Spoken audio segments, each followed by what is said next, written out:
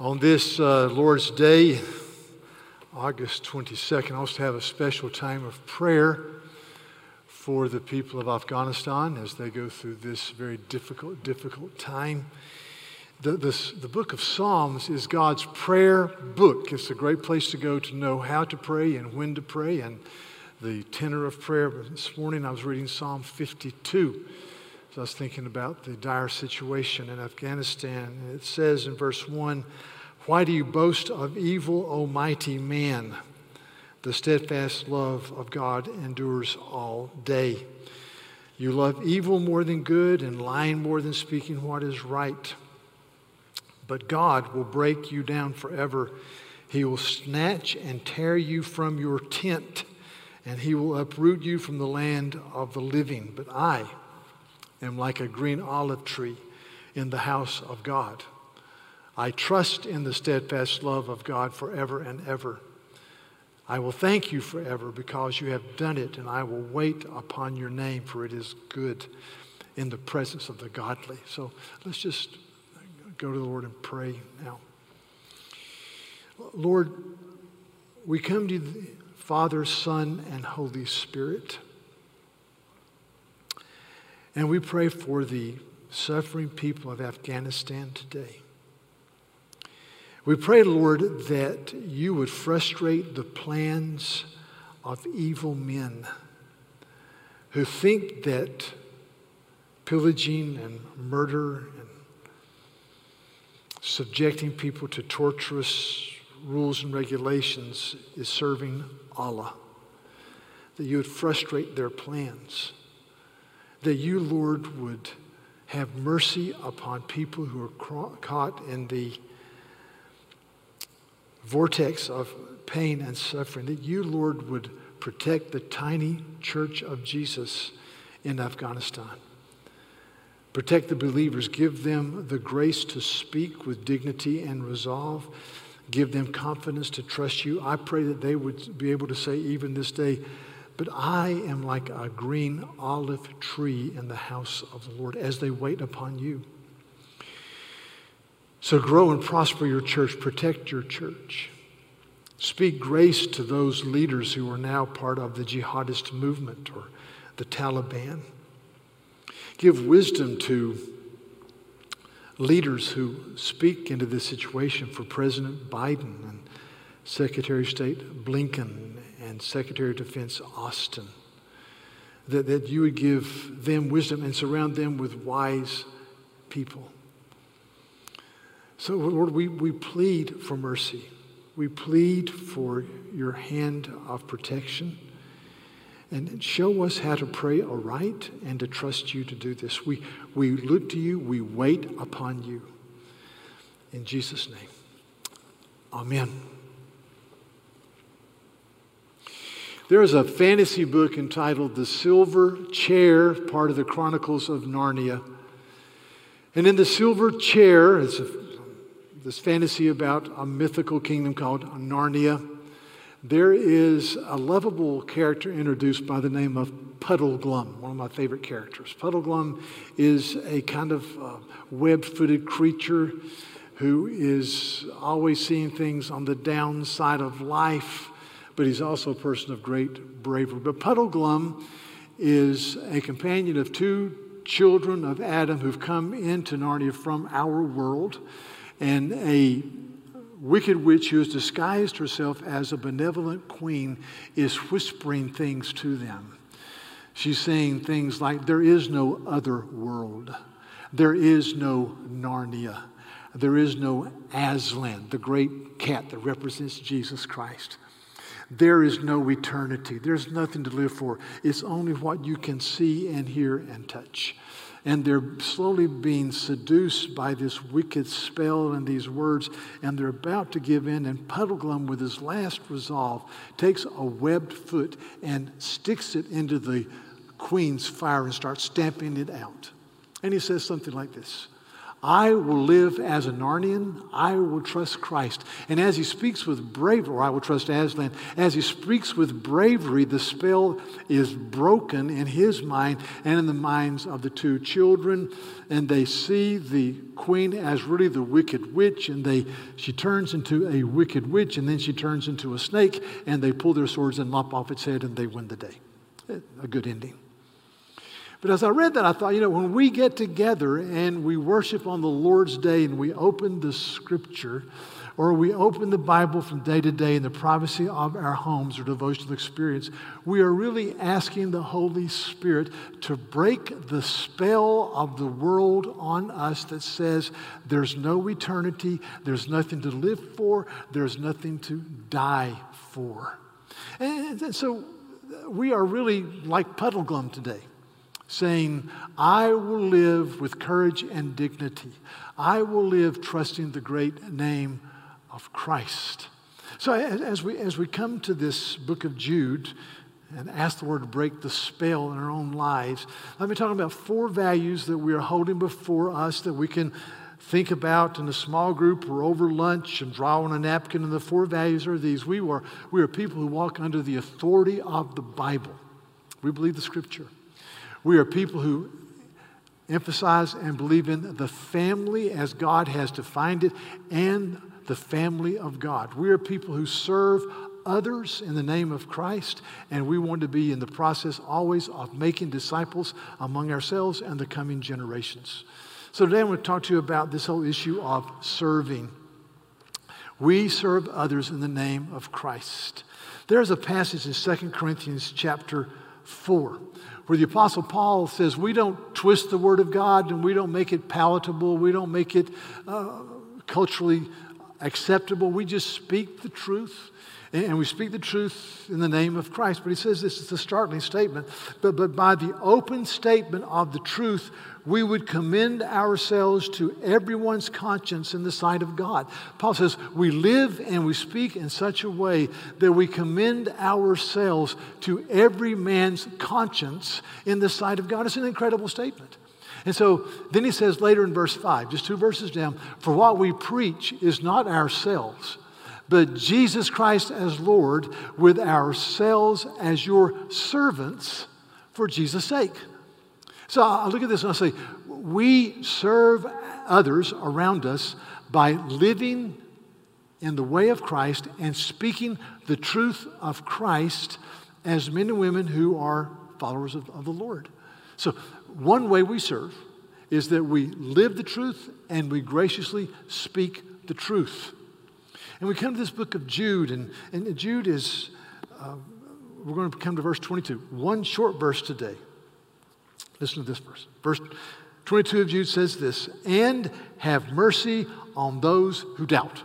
That's it. Have mercy on those who are wavering. Now, the background to Jude is that, I see this paradigm in Jude. I've studied this little book, it's 1 chapter. You start off, step 1 is you are refreshed in the Lord. He says in the very first 2 verses, he says you are eternally loved by God the Father. You're called, you're eternally loved by God the Father, and you're kept by Jesus Christ. And he says, mercy, grace, and peace have been multiplied in your life. Not added on, but multiplied. So you're refreshed in who you are in Christ. Next step is you develop convictional attitudes. The next verse says, we have been given a faith that's once and for all delivered to the saints. It's it. We have a faith that's once and for all delivered to the saints. Step 3 is you address situations. Well, the situation in the book of Jude is a very difficult situation. Some people have crept in through the side door. They've professed the name of Christ, but they really aren't following Christ. And he says they feast with you at the Lord's Supper table, but they are really hidden reefs, and they're waterless clouds. They can't deliver. They're destructive. They destroy your life. And he says these people that teach a sexual libertinism and sensuality do not have the mind of Christ. So you're refreshed. You are convictional. You address situations. Any situation, though. It could be a marriage. It could be a difficult child. It could be a difficult relationship. anything. But you're refreshed, your conviction, you have a situation, and then you're refreshed again. He goes back and he says, listen, he says, I want to remind you to build yourselves up in the most holy faith. And he says you do that by praying in the Holy Spirit, keeping yourself in the love of God, knowing the gospel, and waiting for the coming of our Lord Jesus Christ in glory. So you're refreshed, and then you speak. Honestly, refreshed, conviction, understand the situation, refreshed again, and then speak. What happens all too often is that we speak into a very difficult situation without being refreshed and reminded of the glory and goodness of Jesus. And it gets us in trouble. So this is what, so he says, after you're refreshed, after you have these convictions, after you see the situation that is dour, after you're refreshed again, he says, this I say to you, be merciful to those who doubt. There are people that are being seduced by this argument. He says, don't rain fire on them. Be merciful to them. And so my whole plea this morning as I think of that, this is this, brothers and sisters, let us be merciful people, which means we are patient, we're filled with kindness, we seek to understand, and we seek to be empathetic. Now, when you hit our culture today, any situation, but you see a situation, and to me we have these extremes.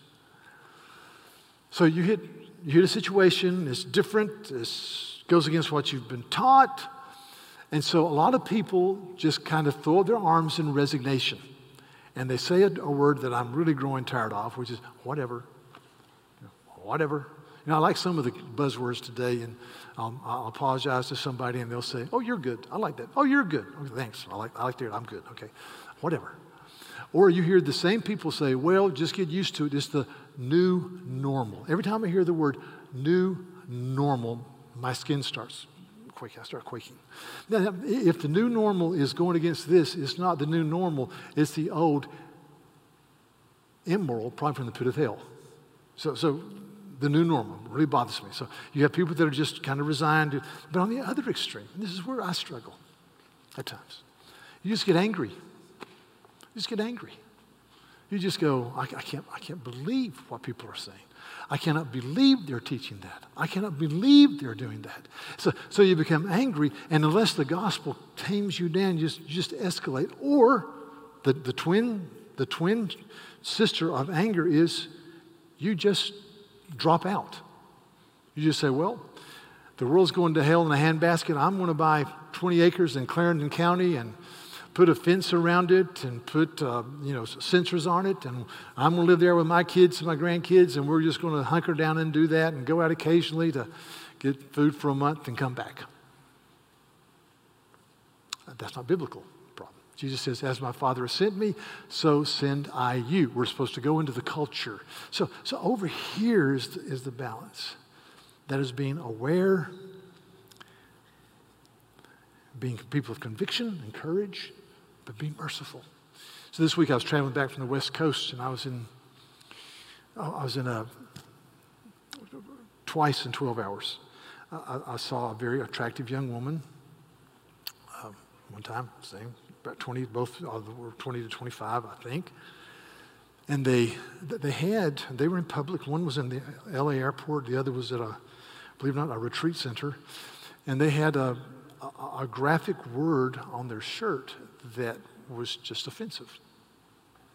And, I'm getting old.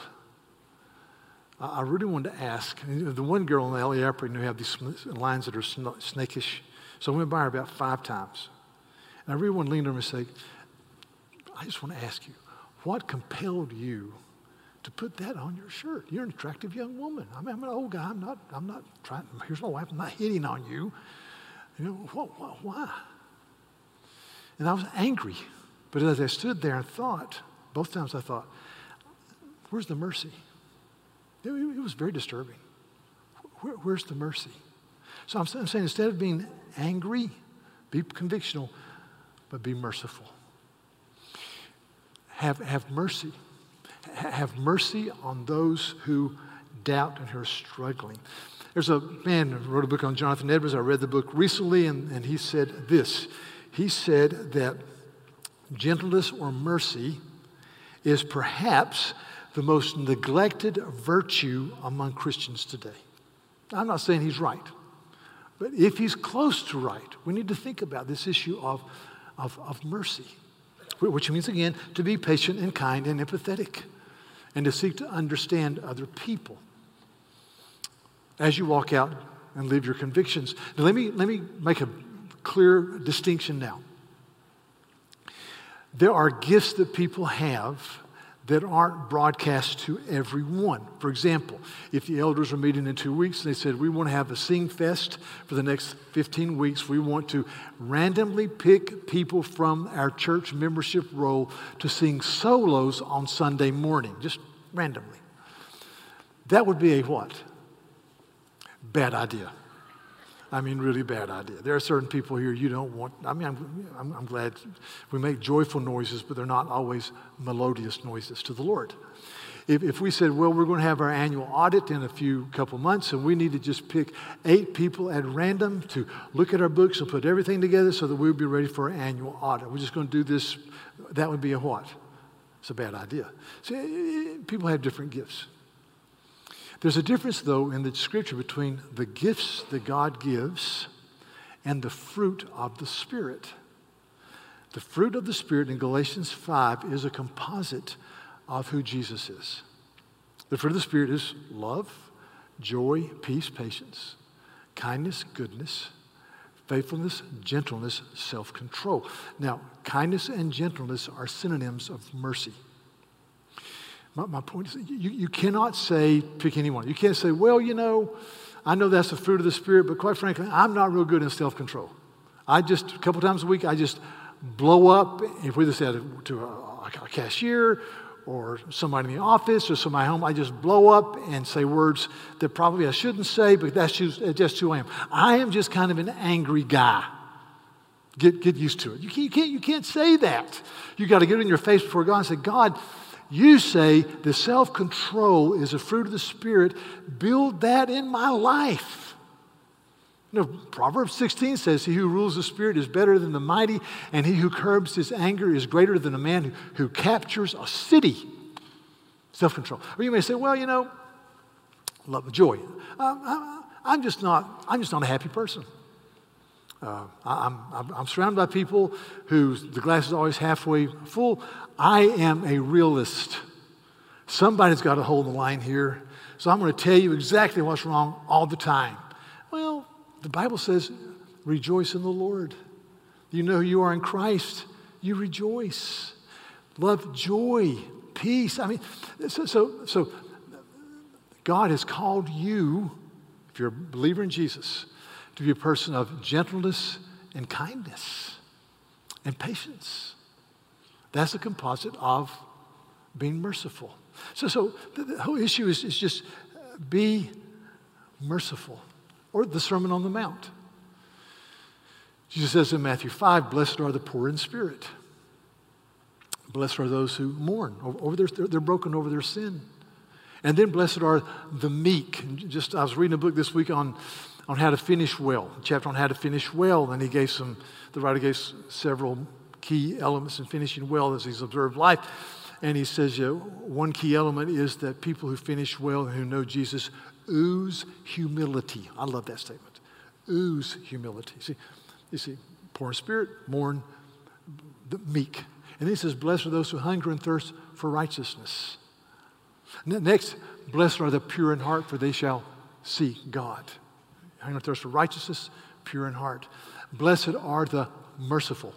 There you go. Merciful, for they shall receive mercy. And then blessed are the peacemakers, for they shall be called the children of God. So I was looking at that and I go, well, hunger and thirst for righteousness, see God, and as you see God, you're merciful. And as you're merciful, you enter into a situation with the Spirit of God, and you are a peacemaker. You bring peace. You're not disruptive. You speak truth with kindness and brokenness, but you're not disruptive. And I just say, listen, be merciful. Relish mercy. Relish kindness, the way we serve people, church, in part, is that we live the truth and speak the truth in such a way that we speak the reality of Christ. And part of that is we speak with mercy. So I'm going to give you 3 or 4 keys on how to develop a merciful spirit from this scripture.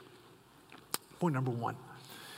As we are aware of who we are in Christ and the mercies poured into our life, we will be merciful people. Now, I'm going to make a couple of points here. I'm not going to get involved in semi-Pelagianism versus Augustinianism or hyper or whatever. I just want to read the Bible. So in Ephesians chapter 1, it says this. It says that in Christ we have redemption through his blood, the forgiveness of our trespasses according to the riches of his grace, which he lavished on us in all wisdom and insight, making known to us the mystery of his will according to his purpose, which he set forth in Christ. So God has lavished his love upon us. Chapter 2, well-known passage, for by grace you have been saved through faith. The unmerited grace dumped into our lives. For by grace you've been saved through faith is nothing you have done. It is the gift of God, not of works, so that no man can ever boast. So we are recipients of grace. We've been saved by the grace of God. Titus chapter 3 says this. It says, verse 3, for we ourselves were once, listen, we were once foolish, disobedient, led astray, slaves to various impulses and passions and pleasures, passing our days in malice and envy, hated by others and hating one another. That's the way some of us were, especially if we came to faith in Christ later. But when the goodness and loving kindness of God our Savior appeared, he saved us, not because of works done by us in righteousness, but according to his own mercy. So, to me, if I'm going to be merciful, I've got to drink from the fountain of the freely given, lavish love of God in Christ poured upon me. Number 2, if I'm going to be merciful, I've got to understand that God opens eyes. It's only the mercy of God. See, what happens? The gospel is preached. The Holy Spirit intersects with the Word of God. God opens eyes. But that can be done all day long. Unless that happens, nothing happens. So the gospel is preached. The Holy Spirit opens eyes. There's a passage in 2 Timothy chapter 2 that says this, the Lord's bondservant must not be quarrelsome, but kind to all, able to teach, patient when wronged, with gentleness correcting those who are in opposition. It says this. This is the ESV. God may perhaps grant them repentance, leading to a knowledge of the truth, and they may come to their senses and escape from the snare of the devil after being captured by him to do his will. So what this passage is saying is this, is that as we relate to people, and as we must be gentle, gracious, able to teach, patient when wronged, asking God to give people the repentance and they can escape from the trap of the devil. The gospel frees us from the trap as the Holy Spirit applies it. But only God opens eyes. 2 Corinthians 4:4, the God of this world has blinded the minds of the unbelievers that they cannot see the light of the gospel of the glory of Jesus in the face of Christ. So, God opens eyes. There's a little letter in here from a guy named John Newton who wrote the hymn Amazing Grace. This one paragraph of the letter I put, let me just read it. It says this. Of all people involved in controversy, we who understand the unmerited grace of God, believers, are most expressly bound by our own principles to the exercise of gentleness and moderation. If indeed they who differ from us have the power of changing themselves spiritually, if they can open their own eyes and soften their own hearts, then we might, with less inconsistency, be offended at their obstinacy. But if we believe the very contrary to this, our part is not to strive, but in meekness to instruct those who oppose us. He says, if we can argue people into the kingdom, but if God opens eyes, then we must be people who, with meekness and gentleness, speak the reality of Christ to them. I'm just saying, be merciful. Be kind. Don't be angry. Don't resign to the status quo. Be people of courage. Speak the truth in love. The third thing about mercy is this. This is kind of an add-on. But if I am going to be a person of mercy, I must constantly be aware of the daily goodness of God to me. I pray, you pray, give us this day our daily bread. Now, this week, looking at some of the footage, in the early service, we had a little baby dedicated, Eliza. Eliza's parents were here, grandparents were here. It was a day of celebration, and I thought about the video I saw of someone lifting up a little baby in Kabul, and a U.S. Marine reaching down and taking the baby and pulling it to safety. I thought about the footage of people hanging on to aircraft trying to escape and falling to their death.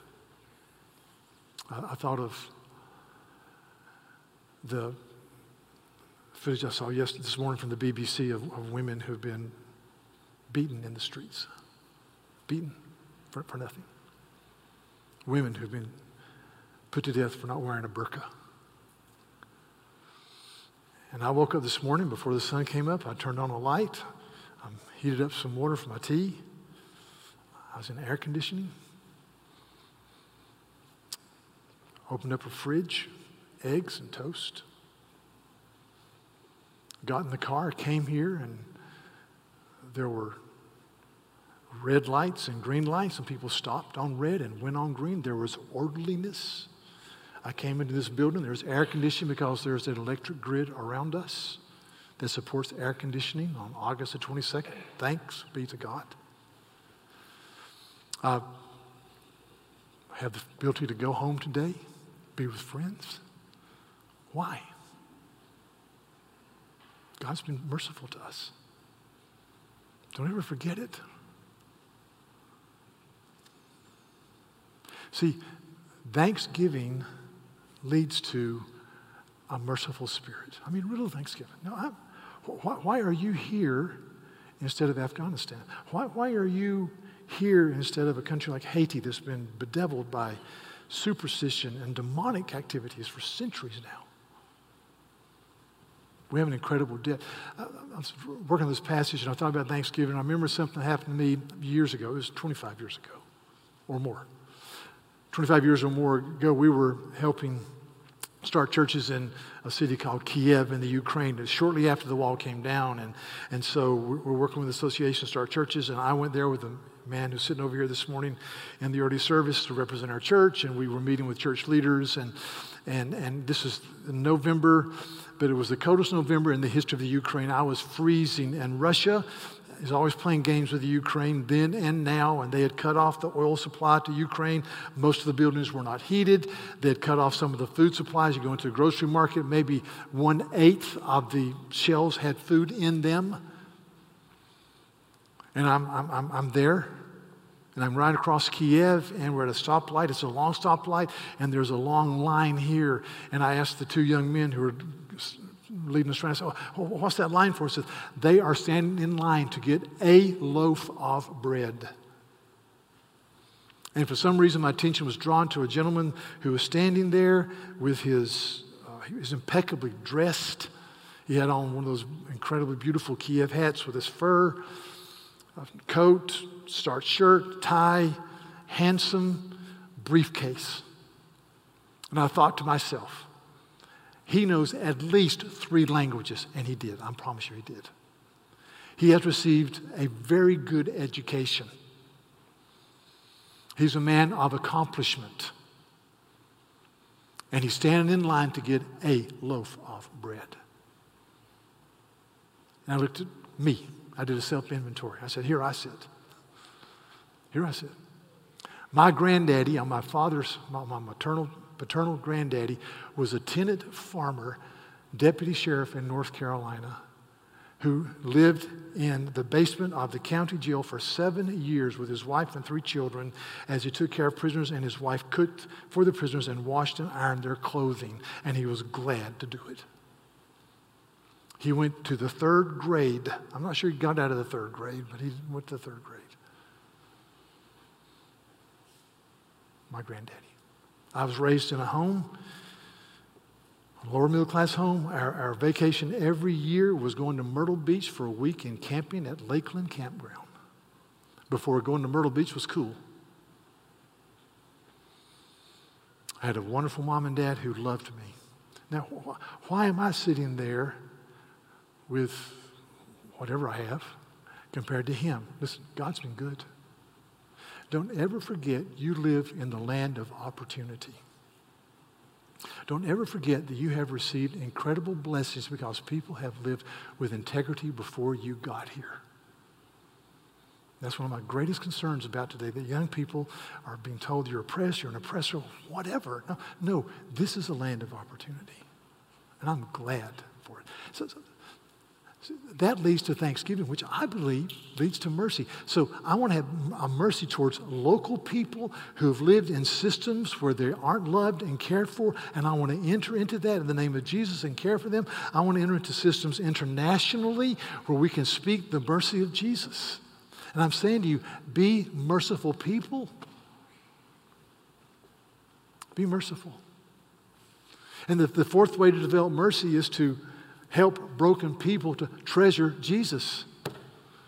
If I really treasure Jesus, I will be a person, I believe, of mercy. In the book of Colossians, the book of Colossians addresses a weird, multi-headed heresy that's involved either with extreme legalism or extreme sensuality. They were all over the board. But he says in Colossians 2, how do you address these things? And this is what Paul writes. Listen, this is so good. He says, I'm struggling for you. I remind you that in Christ, who is God's mystery, in whom are hidden all the treasures of wisdom and knowledge. He says, I say this in order that no one may delude you with, listen, plausible arguments.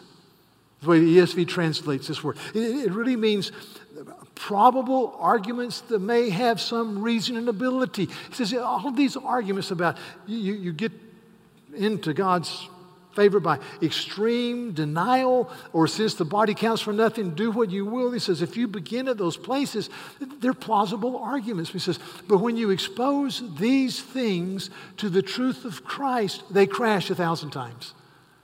So how do you walk in mercy? You expose everything to the beauty and majesty and goodness of Christ. Verse 6, therefore, as you have received Christ Jesus the Lord, walk in him, rooted and built up in him, and established in the faith, as you were taught, abounding in thanksgiving. See, I help broken people, it's me, it's you, treasure Jesus. You bring everything under the microscope of the reality of Christ and his word. And it breaks the spell and you walk in mercy. Be merciful. everyone here, everyone here, I promise you, has a sibling, a child, maybe a spouse, a coworker, a neighbor that is sandpaper to your spirit. They drive you crazy.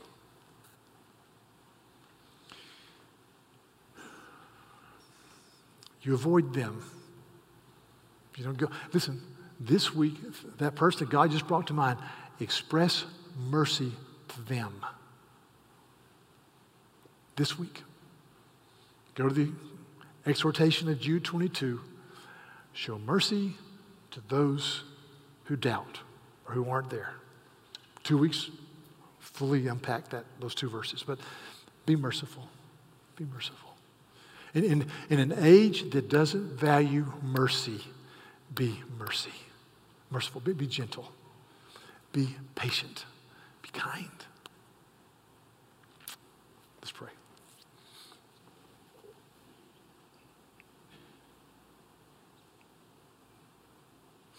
Lord, we're humbled to think about the situation that Jude addressed, where there were people who were infiltrating the church and trumpeting horrendous sensual doctrines that denied the reality of Christ.